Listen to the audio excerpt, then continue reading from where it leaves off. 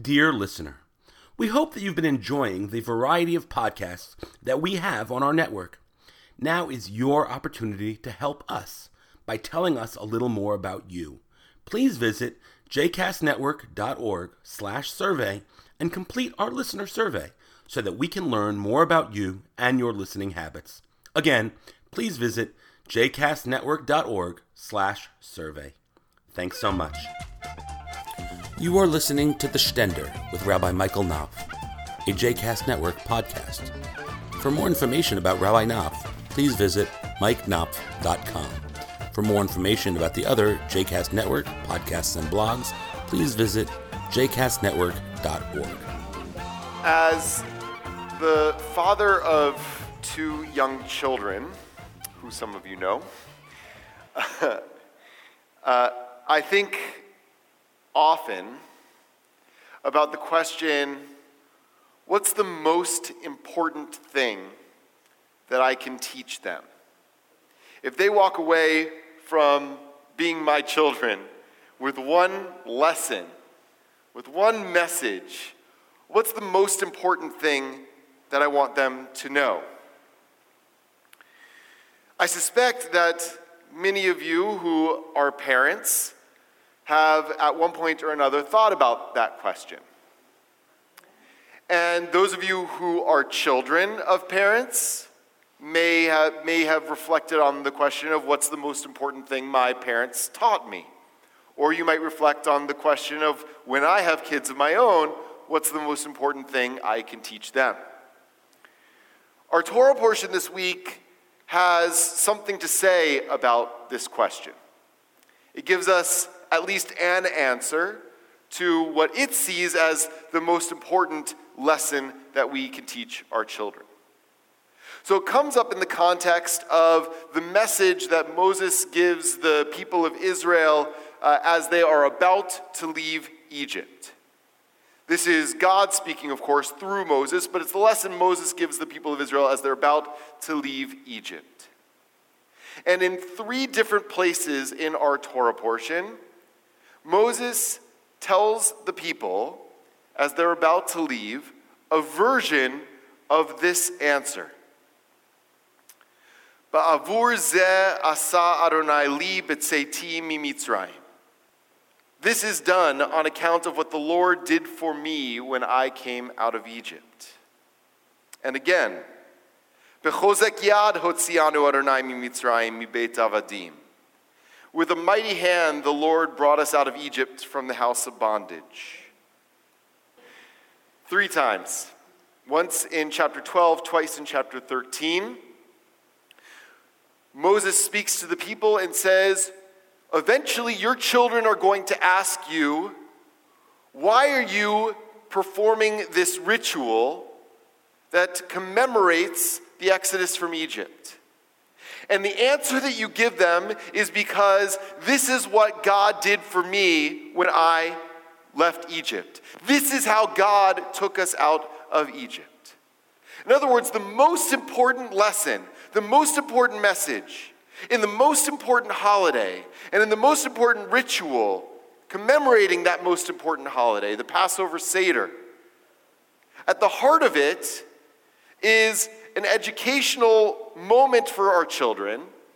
It's designed, the Passover Seder, to be a pedagogic tool to answer the questions of our children.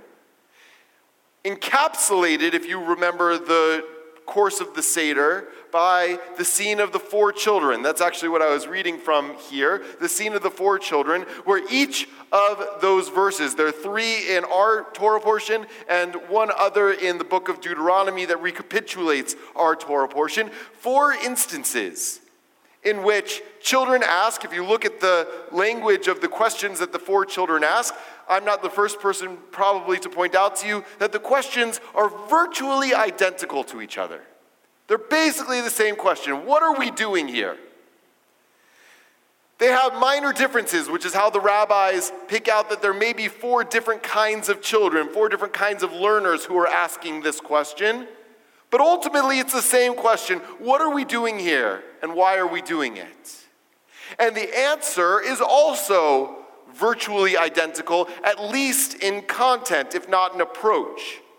So the answer is the same for each child, but you give the answer in a slightly different way to each child depending on the child's motivations in asking the question or intellectual ability to understand the answer. But the answer is essentially the same, and the answer is because God took us out of Egypt.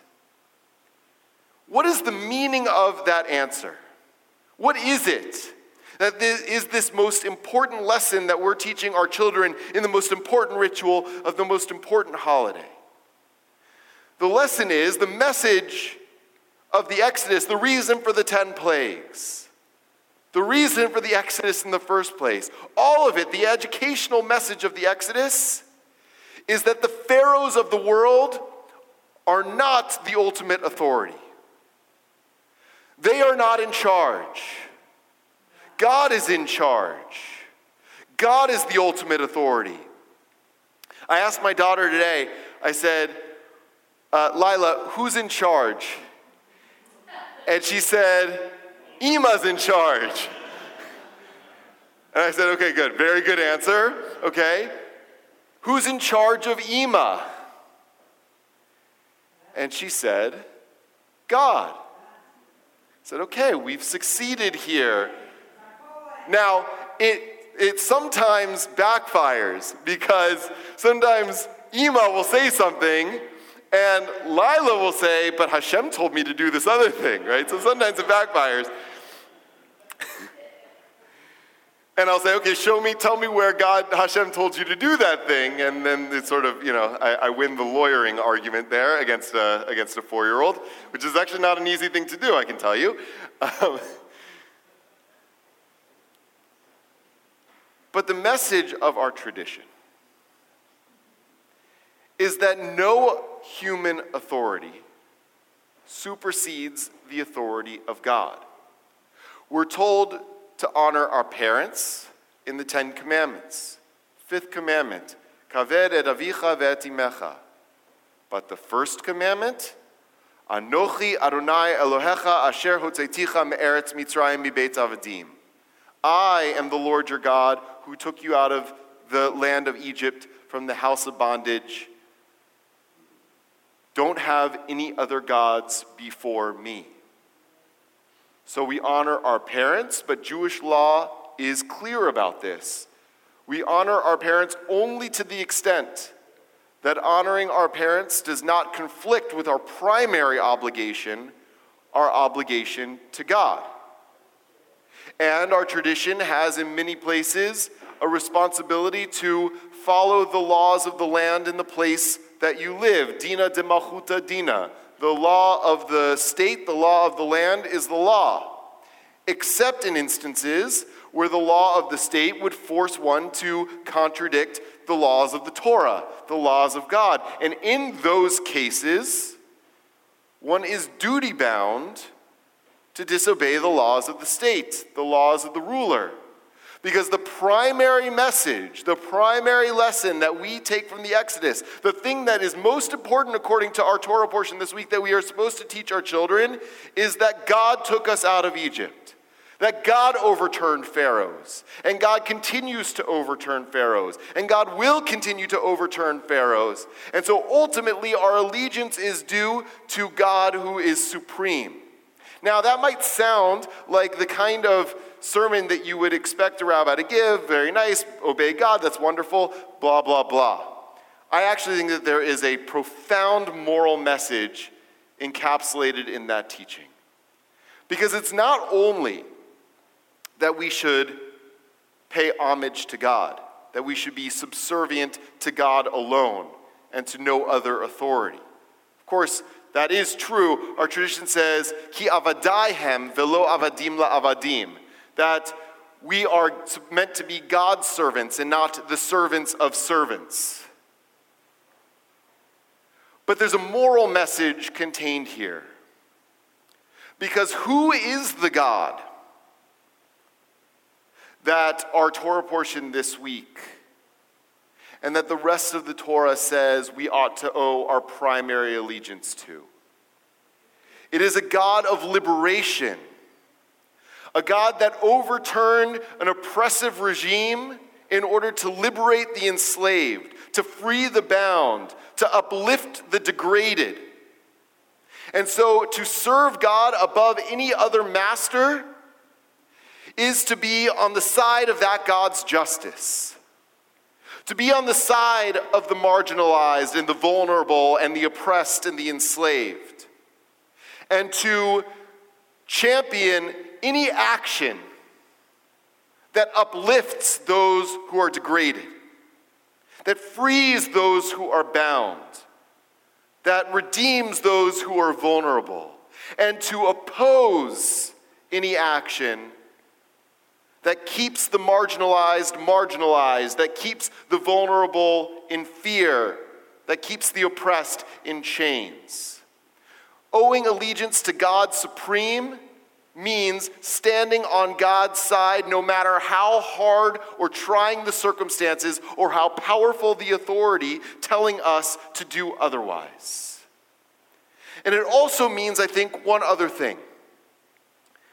And this was an insight or a way of framing it that I took from the most recent version of the TV miniseries Roots. I don't know how many of you saw this. It came out, I think, last year. I didn't see the original one. I know that's a cinematic faux pas that I have, but I never saw the original one. I saw this one, though. There's this incredible recurring scene of blessing children when they're being born and doing it in front of an open expanse of sky and saying to this baby, "Behold, the only thing more powerful than you."